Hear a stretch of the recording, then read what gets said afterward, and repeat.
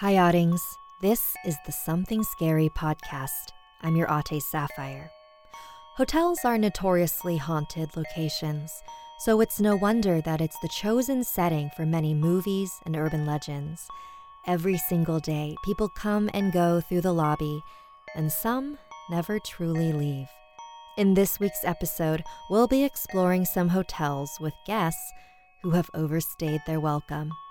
First, we'll follow a teenage girl into an elevator at the wrong time. Then, we'll explore the haunted Ripley Castle. And finally, join the night shift at the Good Shade Hotel. I receive hundreds of amazing story submissions every single week.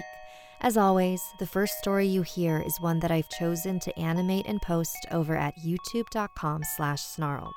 Then I read a few more stories for the podcast. If you have a tale you're dying to share, send me an email at somethingscary@snarled.com. And if you'd like to support the show and receive bonus content, consider joining our Patreon. Our patrons play a huge role in keeping the show running every single week. For more information on how you can help the show and also be a part of it, visit patreon.com/snarled. So, want to hear something scary? She is not what she seems. This story comes from the creepypasta subreddit written by username Cupid's Fate. If you haven't seen the Something Scary episode about the elevator game, I highly recommend watching it first. About a year ago, me and my family took a vacation to America. We stayed in this fancy upscale hotel. We checked in and got our key to our room on the 5th floor. Every night, I'd go down to the lobby after dinner and read a book or watch a movie with my headphones and have little chats with the receptionist, Tom. One night, I was in the lobby reading, and my mom texted me asking when I was going to come back up to the room. I looked at the time and quickly realized it was already 11 p.m. So I went back to my room and stayed up for a bit. After half an hour or so, I realized that I'd left my purse in the lobby. My dad and I kept trying to call Tom at reception via our hotel phone to see if he'd seen it or if it was still there. No answer. After about 10 minutes of trying, I finally decided to head back down. As I got into the elevator, I saw this shy-looking girl, my age, like 16 years old. She was wearing a really cute sweater with a triangle design on it. "I love your outfit," I said. No reply. "My name's Marissa. What's yours?" She just ignored me and hit the button for the 1st floor. I thought maybe I somehow offended her or shit. It hit me. She might have been deaf or mute or had special needs. Then the elevator proceeded to go up to the 10th floor. "That's odd," I said. I looked over at the girl, now looking down at the floor of the lift, quite nervously. I quickly apologized for whatever I'd done. Maybe I was offending her by repeatedly speaking to her, I don't know. But when I'm uncomfortable, I get kinda chatty. We arrived on the 10th floor. As the doors opened, the dark, empty hallway stared back at us. I assumed that she would hit the 1st floor button again, but she didn't. So I leaned over and pressed it myself.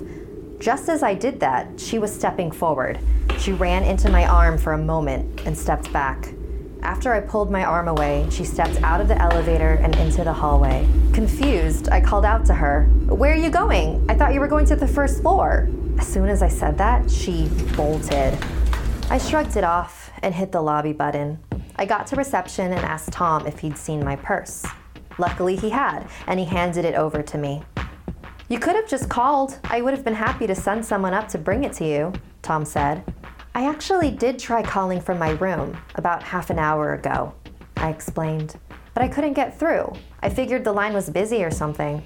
No, my line was definitely open. I'll have to look into that," Tom said. Before I turned around to head back to the elevator, I asked Tom if there were any deaf or special needs guests at the hotel. I told him about the girl in the elevator and how I might have scared or offended her. He told me he wasn't sure, and even if he did know, it wasn't information he should be sharing. I understood and headed to my room. The next day, me and my family were going out for the day for some tourist activities. I waved at Tom as we passed reception, and then he waved for me to come over. "That girl you mentioned last night, what did she look like?" he asked. "She was like 16, probably. She was wearing this really cute sweater with triangles." Tom looked incredibly worried. "She never returned to her room last night. Her parents called this morning looking for her." My heart sank. That poor girl. "She was seen pressing random buttons in the elevator on the CCTV, Tom continued. "That sounded familiar to me. I remembered seeing a video like that. Back in 2013, I think." Tom showed me the security footage, and sure enough, there she was, looking nervous, pressing random buttons, then me entering on the 5th floor, then her leaving on the 10th. That night, I Googled the elevator game, and I skimmed the rules. When you reach the 5th floor, a young woman may enter the elevator. Do not look at her. Do not speak to her. She is not what she seems. So that's why she was ignoring me. I was part of the game. Her game. But I wasn't a monster, I was just a person, right? Am I not what I seem? Am I dangerous? It's been almost a year since that day, and she still hasn't been found. They say if you play the elevator game successfully, you can travel to an alternate dimension on the 10th floor. But if you don't follow the rules exactly, you might get stuck there forever. And every now and then I wonder if my being there interfered with her ritual somehow. I wonder if I'm the reason she's stuck. And now, more Something Scary. This next story comes from Megan in England. This happened to them 13 years ago when they were 6 years old. My dad got married to my stepmom Claire in a castle in Harrogate. About 3 miles away was the Ripley Castle, the hotel that we were all staying at. It was a really gorgeous place on the bank of a river. All the rooms were very old-fashioned with 4-poster beds and beautiful green draped curtains that could be opened and closed by pulling a rope. Very classy. I was only 6 at the time, so these memories have become a little foggy over the years. But there were moments during my stay that felt so strange that I still remember to this day. They may seem pretty uneventful to you, but they made me uncomfortable at the time, and I didn't fully understand why. So I'll just tell you what I remember, and you can make your own judgment. So the room we were staying in was connected to other rooms as well, and me, my older sister Lauren, and our brothers would cross between rooms to talk to each other and play. One afternoon, we were playing hide and seek. I was it.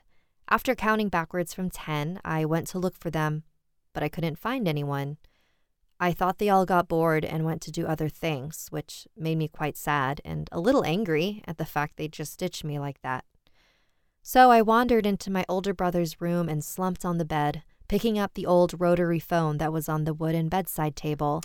It was so much fun and extremely satisfying for me to hear the sounds the rotary made when it was dragged to each button and clicked back into place.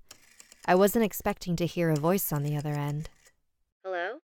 It sounded like my Nana Sue, my stepmom's mother, and I answered back, "Hello, Nana Sue?"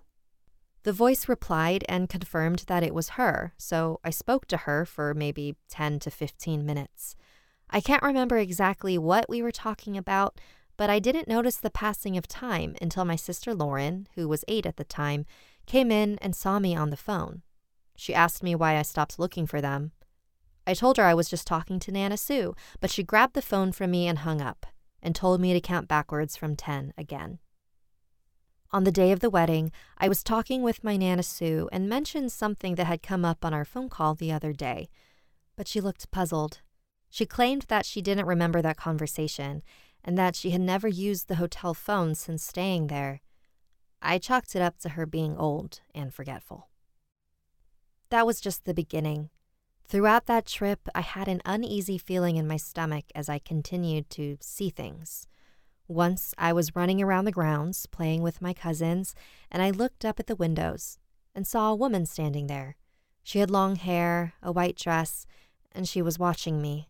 Then my cousins called me over to get my attention, and I looked away for a moment, and when I looked back, she was gone. Another time, I saw a little boy going into the dining area of the hotel. He was rather pale, wearing a nice dinner jacket and suit, with dark hair and dark eyes. The dining area he went into was supposedly closed, so I followed him in, and he began to run. We raced each other through the tables and climbed over the furniture, laughing as we did. Then someone from the hotel staff scolded me, and I was made to leave. I looked around for the little boy I was playing with, but he had disappeared, and I didn't see him for the rest of my stay. And no one could recall there being a little boy of the description I gave.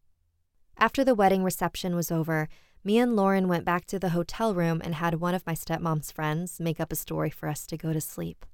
I fell asleep before the end of the story, but woke up a few hours later, probably around 5 o'clock. I blinked a few times and looked over at the sofa in the corner of the room, which was next to the coffee table, and there was a woman sitting there, watching me sleep.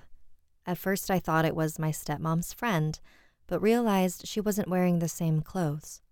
I tried to speak, but my mouth was a little dry, so nothing came out. Then I heard a gentle voice say, "It's okay. Go back to sleep." Being too tired to argue, I complied and fell back asleep. Even though these incidents made me feel uneasy, I tried not to question any of this stuff at the time. There were logical explanations for everything that happened. Maybe I was talking to someone else on the phone. Maybe it was a wedding guest I didn't know in the window.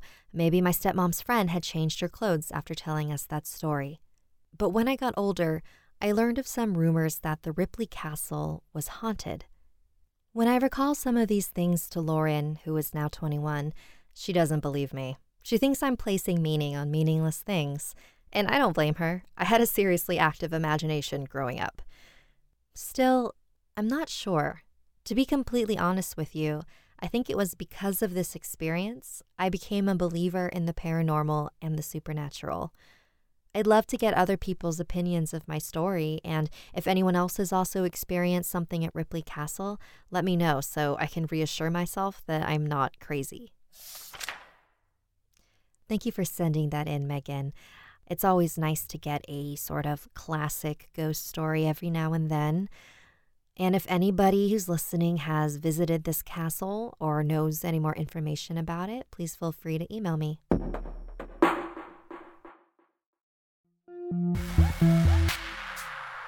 And now we end this week's episode with a lengthy story from the No Sleep subreddit.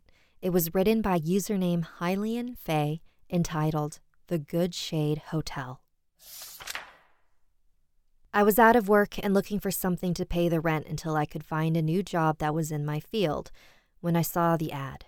I'd been scrolling through job listings when it caught my eye. Several positions open at the Good Shade Hotel, $40+ an hour. Well, damn, that was way more than decent pay to work in a hotel.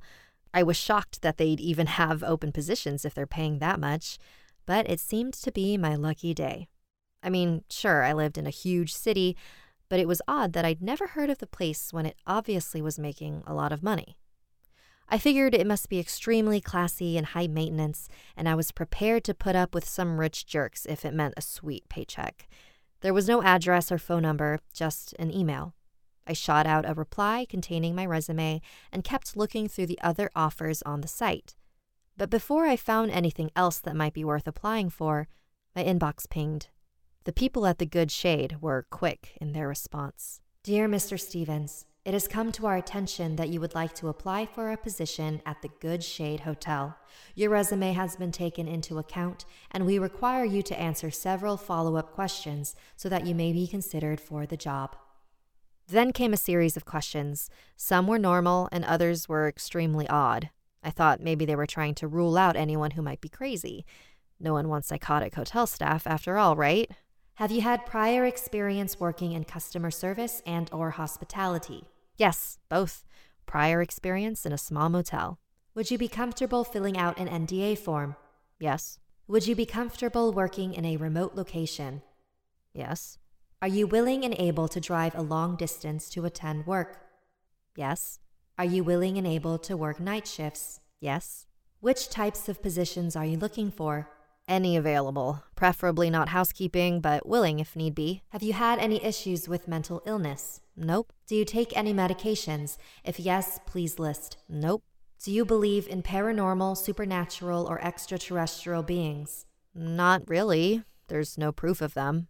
Unsure of my beliefs in the afterlife. How many people live in your household? Only myself. What is your marital relationship status? Single, never married. Have you ever heard of our hotel?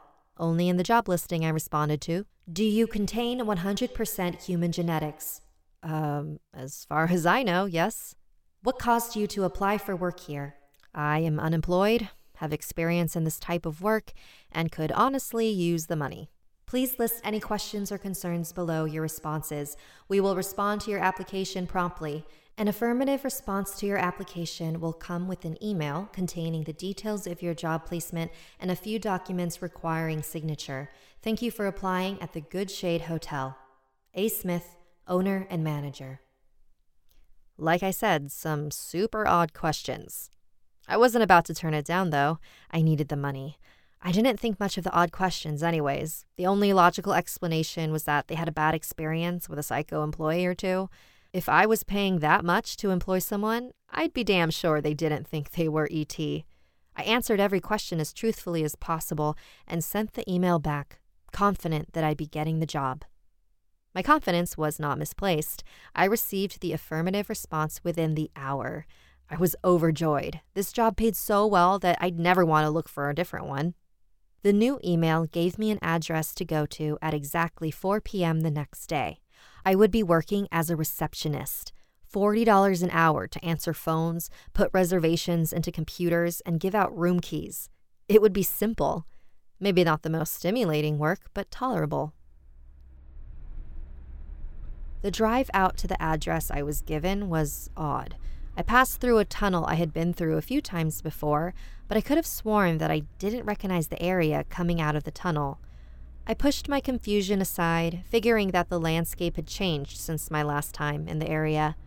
I arrived at the address after over an hour of driving.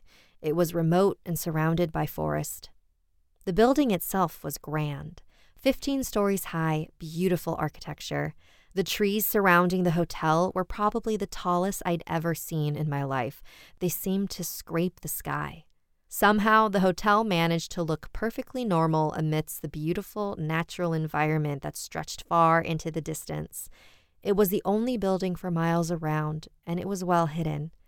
It occurred to me that the guests likely paid very well for this sort of seclusion. It was deeply peaceful. When I entered the building, I found it to be dark and elegant. The place was so classy that the paycheck suddenly seemed reasonable. It wasn't the biggest hotel, but it was probably the fanciest one I'd ever set foot in my entire life. The lobby seemed cavernous, and my steps seemed to echo as I walked up to the front desk. Behind the desk stood a pretty redhead. She smiled as I came forward. "How can I help you, sir?" she asked politely in a sweet sing-song voice.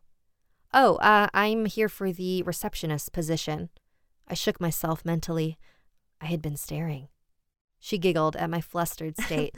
"I'll let Mr. Smith know you've arrived." I resumed my staring as she walked away. There was something different about that girl. She returned with a tall man in tow. We shook hands and introduced ourselves, but I found myself distracted by the smiling redhead. Mr. Smith seemed to notice my waning attention. He led me behind the desk and into an office. "Quite the nuisance, that Althea is," he chuckled fondly. "Althea?" I questioned.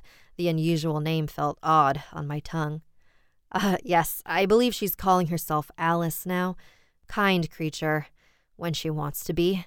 She's here from time to help out. You shouldn't experience any negative side effects," he replied, seemingly lost in thought. I had no idea what he meant, but I assumed he meant the immediate attraction I felt for her. She must have a history of fellow employees lusting after her. "Ready for your entry meeting?" he asked abruptly, apparently back on track. I nodded, and the meeting that followed left me confused and, to be entirely honest, a little freaked out. He went over the questions from my application. We discussed them in slightly more detail, and he provided more information about the job and its requirements. I had to sign a form before we even began talking about the position. Fortunately, a loophole I found in the contract does not forbid me from sharing my experience with you, listener, and I'm so thankful to be able to get it all off my chest. Anyways, the rest of the meeting brought to light some of the reasons why I may not be allowed to speak of the job or the guests, but it initially made me wonder if perhaps my boss was insane. 100% human genetics? He questioned as he looked over my application. Very good. The guests have been missing someone of your appeal. Then he began listing the details of the position. I would mainly be working at the front desk. There may be occasional instances when I'm requested by a guest to deliver items to their room. They may also request to look at me for a maximum of 5 minutes with 0 physical contact. I am to avoid any physical contact, including accidentally brushing against the clients. The contract requires 3 months minimum attendance before I may opt out, and opting out comes with what he called a mandatory deconditioning. Opportunities to opt out and be debriefed are provided at 3-month intervals. Attempting to quit before one of the intervals breaks the rules of the contract. He listed off the consequences of breaking the contract at such a speed that I barely understood them, and followed up by saying, "I think you'll do wonderfully here, Mr. Stevens." I was kind of dazed from all the information, but signed the contract. My boss might be a little crazy, and the requirements might be slightly odd, but the money wasn't something I could pass up. I mean, how bad could it be? My first shift was that very evening. I'd be working the desk alongside Alice. Mr. Smith came up to the desk as I adjusted the name tag he had given me. Tyler Stevens, H.S.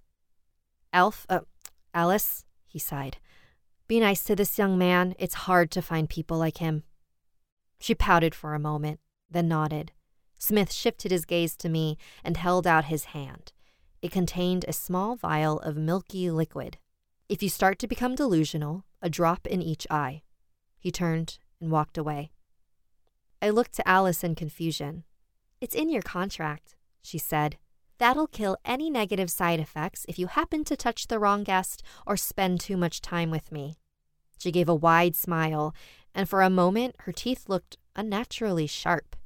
I slipped the vial into my pocket, feeling incredibly skeptical about the entire job. It was too late to back out, though. I had already signed the contract.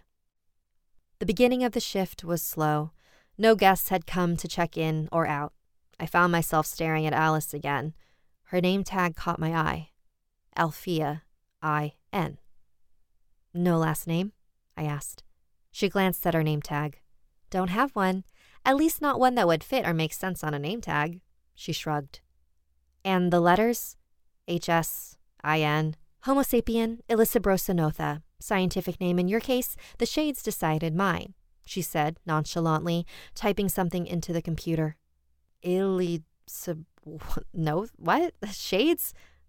What are you talking about? I laughed, thinking it was some kind of joke on the newbie. Charming mutt, she said dryly. Their sense of humor is immaculate. It doesn't pay to be one of a kind. I stared for a moment, looking for a hint that she was joking. Her face remained completely serious. Oh, I responded, not sure what to say. She started laughing out of nowhere, and I was relieved for a moment. You really have no idea what you've gotten yourself into, huh? I'm a really overpaid receptionist, and I'm the victim of the weirdest hazing ever? I said with a nervous laugh. She giggled again. I could tell you, but I think it'd be more fun to watch you gradually realize what you're a part of. She paused, looking around the empty lobby. I'll tell you this, though. The name has a reason. All of our guests are shades of some sort. I'm one as well. In fact, you'll probably be the only person roaming around wearing an HS for the entirety of your employment. I have no idea what a shade is, I told her. Her response was a wide smile, revealing rows of shark-like teeth. I took a step back, letting out another nervous laugh. I was afraid. They're real. You want to touch? She asked. The amusement on her face was plain to see. I shook my head no, unable to respond. She shrugged and turned back to the computer. I wasn't sure what to think, but I was now wholeheartedly aware that this girl was not human. The room fell silent. I had no idea how to start a conversation after seeing that. Alice's voice broke the tension. Sylvia should be here in exactly 2 minutes. I nodded, still not trusting myself to say something that wouldn't have me eaten by those teeth. She was right, though. I watched the clock on the far wall tick the time away. Exactly 120 ticks later, the front door opened. A girl who had to be no older than 12 entered. She was a horrifying mess, covered in dirt and blood. Her left arm was bent at an unnatural angle and a bone was protruding grotesquely from her forearm. She dragged her right leg behind her, the ankle quite obviously broken, and a deep gash in her forehead was pouring blood. My first instinct was to scream, and my second was to run to help. Alice yelled for me to stop, but I ignored her. I ran to the young girl. "Oh my God, are you okay? Do you need me to call you an ambulance? What happened?" The words erupted from my mouth, hardly a space for breath between them. She stared blankly into the distance, not acknowledging my panicked questions. I reached out for her and Alice yelled from the desk, "Stop!" Too late. I gripped the girl's shoulders and stared at her. Her eyes were glazed over, milky white, and she let out a piercing scream when my hands made contact. Before I could blink, she was gone. My hands were grasping at empty air. She had simply and entirely disappeared from the lobby. "You moron!" Alice yelled at me again. I stared at her, nowhere near understanding what had just occurred. She sighed as she saw my face. "Now she's going to loop. She'll be back in an hour." "What?" "You're not supposed to touch the guests," she stated, sounding annoyed. "We need to call the police. She was seriously hurt." I was freaking out. "She was seriously dead," she said dryly. "The phones here don't make calls to 911 anyways. She's a shade. Stop panicking. You'll get used to it." I couldn't think of any response to that. I still hadn't fully grasped what this job was all about. I suddenly realized that I had no feeling in my hands. I clutched them close to my chest to discover that they were cold as ice.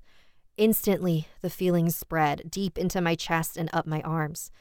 I was freezing and began shivering violently as I walked back to the desk.